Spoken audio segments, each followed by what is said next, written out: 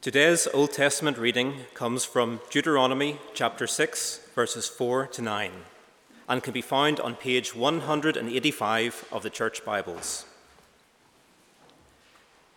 Hear, O Israel, the Lord our God, the Lord is one. Love the Lord your God with all your heart, and with all your soul, and with all your strength. These commandments that I give you today are to be on your hearts. Impress them on your children. Talk about them when you sit at home and when you walk along the road, when you lie down and when you get up. Tie them as symbols on your hands and bind them on your foreheads. Write them on the doorframes of your houses and on your gates. This is the word of the Lord. Thanks be to God. Today's New Testament reading comes from 1 Corinthians chapter 13, verses 4 to 7, and can be found on page 1154 of the Church Bibles. Love is patient, love is kind. It does not envy, it does not boast, it is not proud, it does not dishonor others, it is not self-seeking, it is not easily angered, it keeps no record of wrongs. Love does not delight in evil, but rejoices with the truth. It always protects, always trusts, always hopes, always perseveres. This is the word of the Lord. Thanks be to God. So once again, welcome to each one who's here, and for those who are joining us via Zoom, thank you for making the effort to be a part of the church fellowship this morning. And as we begin today, let me just pray. Father, thank you for this time together. As we have been listening to your word, as we've been listening to what has been sung to us, and again it speaks about love. And ultimately, as we learned last week, that the Bible tells us God is love. And yet that power of his love working in us shapes and forms and does so much. So Lord, we ask you right now that that power of your love come and your Spirit speak to our hearts, to our minds, and to the depth of our soul. In Jesus' name, amen. So today I am enjoying actually this snow. That is actually almost bad, particularly for a preacher. But you know, it relieves those of us who have allergies. It just kind of captures the pollen on the way down.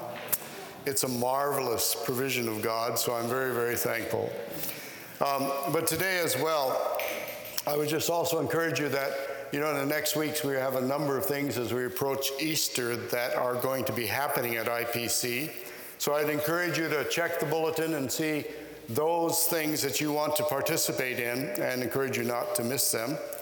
And then I was just reminded this morning, again, as I realized that in North America, this day they have moved into spring forward in their timing. And for a moment I thought, I'm almost late for church, I've got to go. And then I realized we do that in 2 weeks. But 2 weeks from now is when we have our joint service.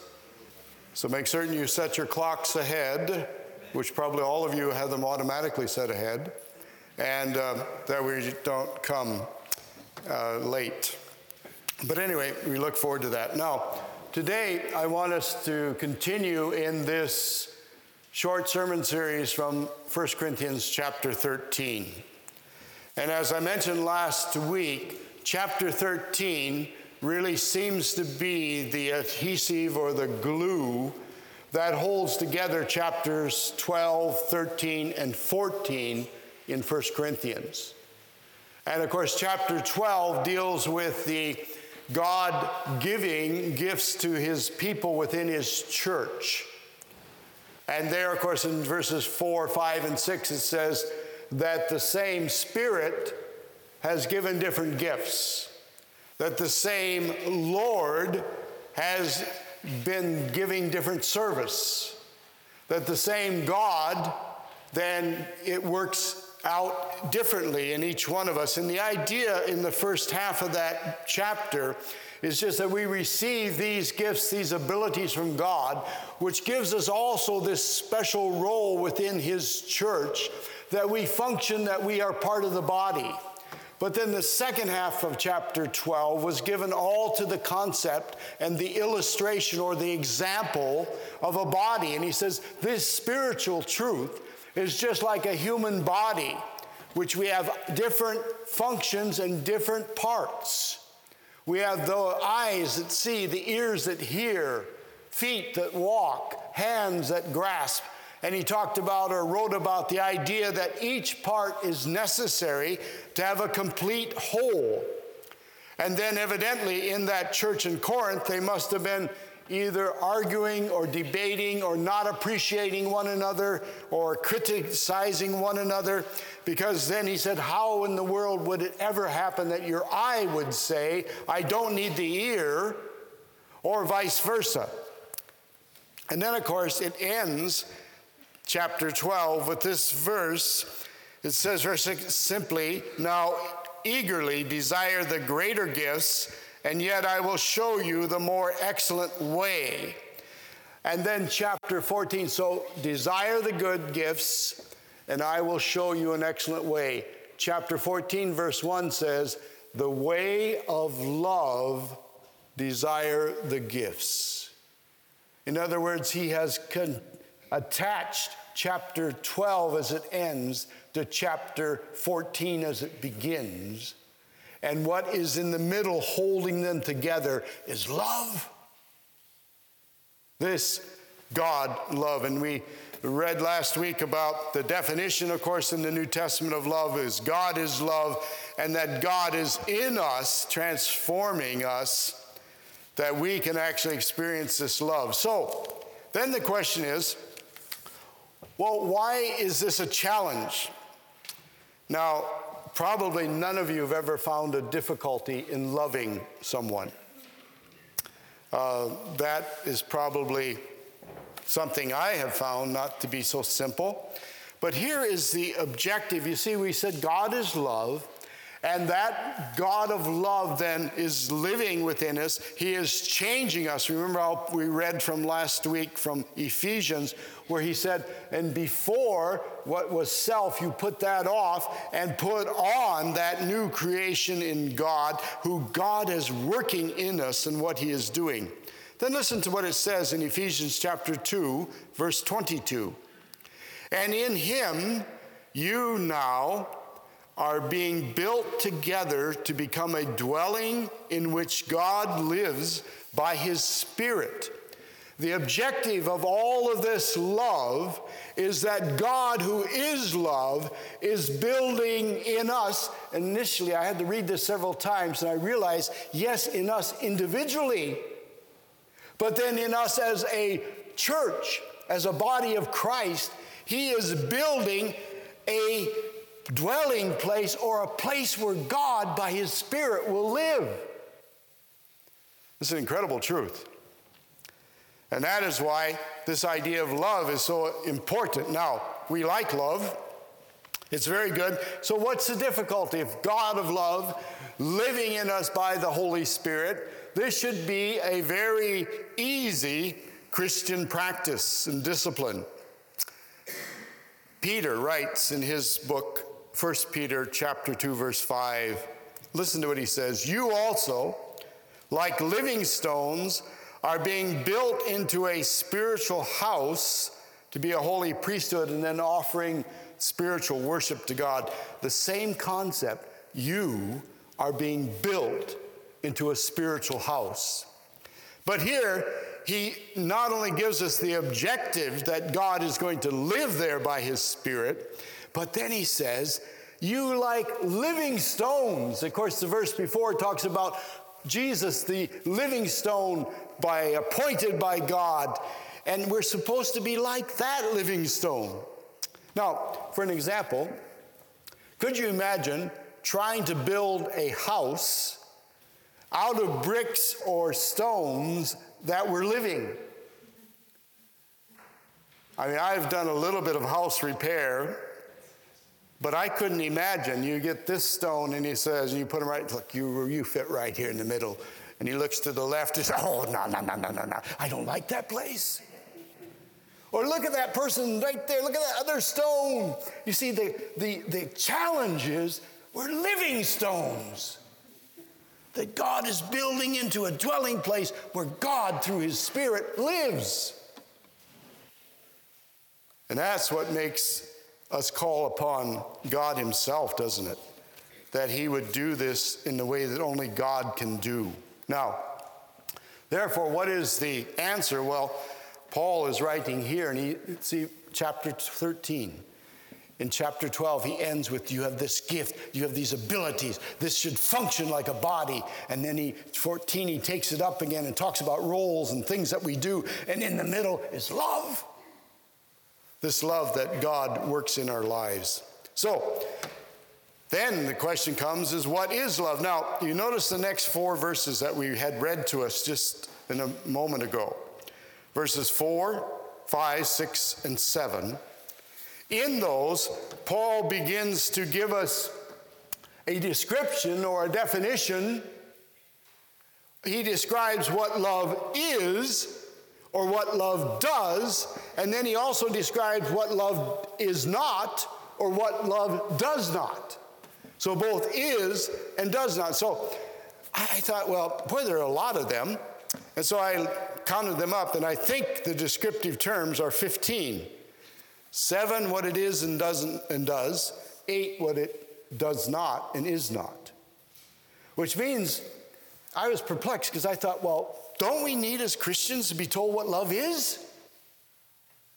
Do we really need to be told what love is not? Or what it doesn't do? And then I realized, well, maybe that church in Corinth had actually reinterpreted or redefined what love is, and they were practicing what love is not, calling it love.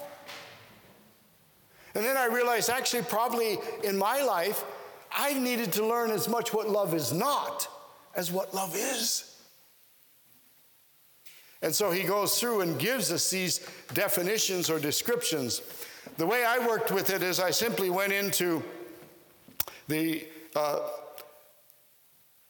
original text and through this bilinear Bible, then just looked at each word and looked then at the definitions. They're very interesting, actually. First, he begins with 2 things that love is. And first, it says very simply, love is patient. And the meaning is, it is a long fuse to our anger. It's not being short, it's being long. An amazing idea. And in each one of these, or not in each one, but in most of the words, as you look up the meaning, it also then says, if you are looking at the spiritual meaning, and in this one it says, it's showing the godly directed patience, long-suffering, and it only expresses anger as the Lord directs. So he's packed that into love, is patient. And get what he says? It is only as God directs that we then change. He says not only is it patient love, but he says love is kind. And as we read on that one, it means like it could be gentle. It's full of service to other. And then they wrote in there as well, in a spiritual plane, it describes what God defines as kind and therefore has an eternal usefulness or part. And what really surprised me, then they added a note. They said in English, we have no descriptive word that describes being kind and good at the same time. And he says that is what this word means. You have an eternal goodness intent. And we're gentle and we are full of service. Now, then he goes on in the rest of verse 4, and he gives words which love is not, or love does not. It does not envy. not being jealous. And each one of these does not. It almost comes into a tension between self and the new person in Christ. And love does not envy. It does not build or on one's own self. It does not boast. That means I don't push myself up, don't vaunt myself. It's not proud. I like this when you look at the definition. It says it's not puffed up. The original means like a bellows that, you push, and the air comes out and the fire goes hot. And they also said it reminds you of a balloon. You see, when we're proud, that's not love, because we begin to swell. Self begins to magnify itself. And then in verse 5, it goes on and it says, self does not dishonor others. So these now are not just what it is, but what it does not do. Does not dishonor others. We don't put others down to bring ourselves up. As I was reading this, I had to chuckle. It says it does not act or look in an unbecoming way. And then it said, which I found very deep to me, it says in the old times, in the original times, sometimes they use this term to describe someone with a bald head. Now, my bald head is genetic. I remember one time my mother showing me a picture of my father who had passed when I was quite young, because he was older. And there was this really handsome person with this absolute head of hair. And I only knew my father when he was bald. He was bald, I am bald, my son is rapidly balding, and our grandson has all of the marks that he will as well. It's there, but I remember looking at that picture my mother showed, and I said, I don't know who it is. Don't you recognize your dad? And she took the picture back. I never forgot that, because a few years later, or several years later, we were showing our adult children pictures of when I and Lois were newly married. Can you imagine me with curly, brown, wavy hair? And I showed that. Of course, my wife had lovely hair and all that as well. She still does. And I remember our children looking at that and said, who's that? The concept here is we do not dishonor others, or we don't act in a manner that is not according to the love of God. And then it goes on. It says to not self-seeking, not making self number one, is not easily angered. And that meaning is it's related to something having a sharp edge, so you touch it and it takes off, or it's cuts. I suppose in 2023 we would say that is having buttons that people can push. And our response is that of anger against them. And look what it's saying. It says that is not love. And then the last one that he says it's not really searches my soul. It says love does not, keeps no record of wrongs. You see, if one keeps a record of wrongs, it is impossible to reconcile and forgive. And I don't know about you, but I find that particularly when my mind is in neutral, like a man's mind, remember that picture? A man's mind is like a series of boxes, and I get into my nothing box, and all of a sudden maybe I think about something that bothered me. And this very verse really spoke to me. Am I at that point keeping a record of wrongs? You remember the discussion that Jesus and Peter had? How many times should I forgive someone? Is 7 times enough, Lord, in Matthew chapter 18? And he responds, why not 70 times 7? In other words, an unmeasurable number. And then, of course, you remember the parable that Jesus tells after that about the person who had a great debt. and he came in to the person to whom he owed the debt, and he was going to be sent to prison until he could pay it all, and he pleaded with the person for forgiveness and to allow him to keep working until he could pay it off. And it says the person had compassion on him, and he not only allowed him to pay it off, he said he forgave the whole debt. And of course, then Jesus tells, and then that man went out, the forgiven one, and found someone who owed him just a small bit.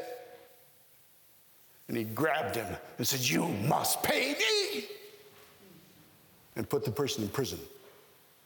In the source it says, and then when the master who had forgiven him heard of what he had done, you see, you're forgiven a lot, and he didn't forgive any.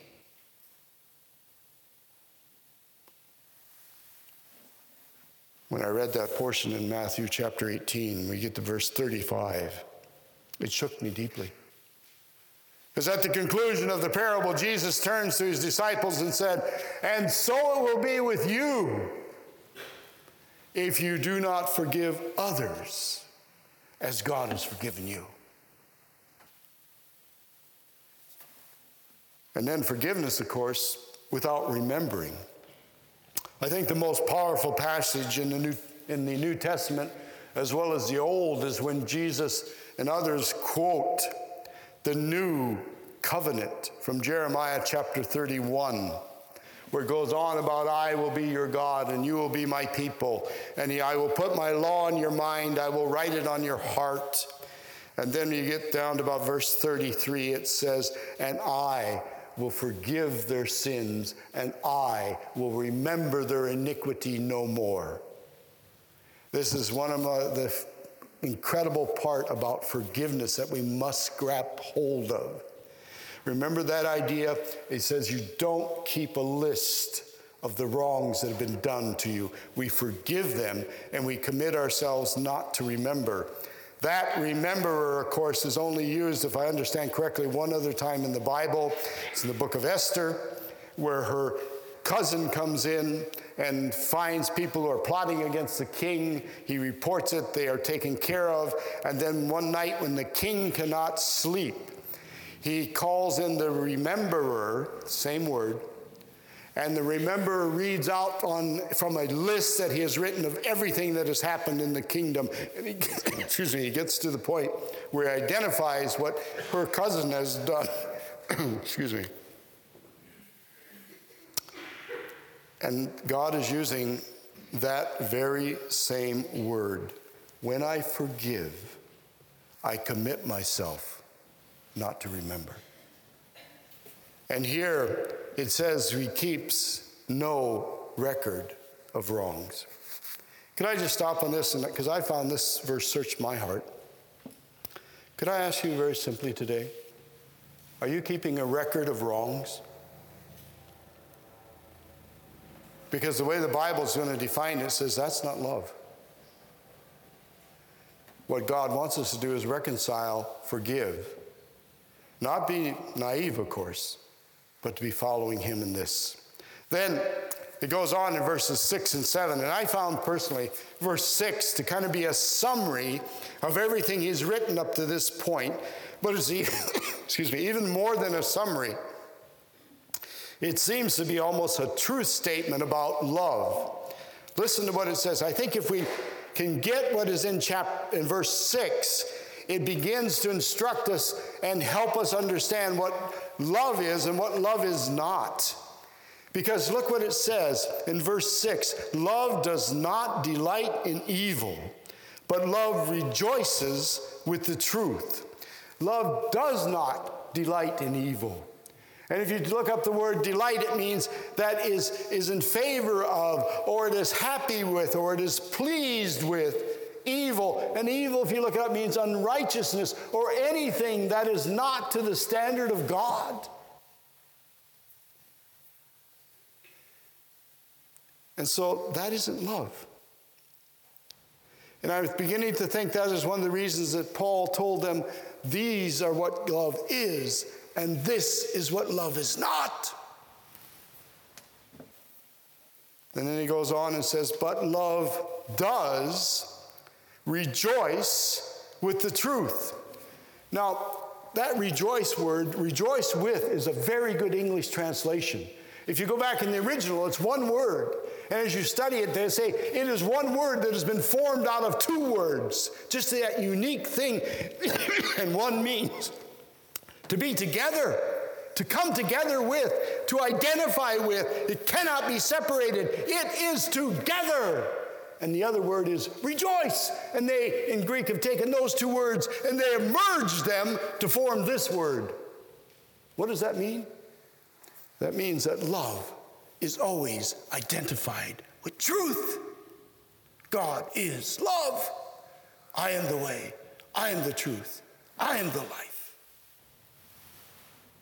Sometimes in our world, I think in the world of Corinth, and maybe in our world, and we as Christians sometimes think, you know, truth is pretty hard, but love.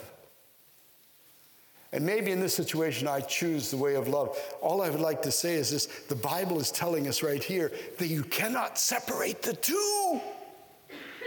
That doesn't mean that we get out a hammer and chisel and attack or criticize or critique someone, or we are judgmental. No. But what it does mean is that you cannot take love away from truth. It is with truth. It identifies with truth. And I think in 2023, one of the biggest challenges for us as Christians is how to love and yet not affirm what is against God. But this verse seems to give us a bit of an insight. And then the idea of God in us is the power to enable us to love and yet stand firm with truth.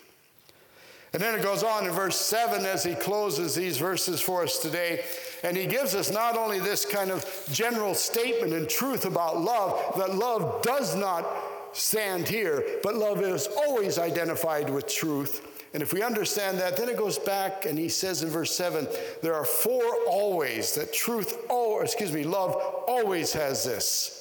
It protects. And as I looked at the meaning of them, it's these four. Almost every one has in it the definition, the concept that this happens through God. He protects means you just cover closely, you keep the rain out, and it only says it's only possible because of God's protection.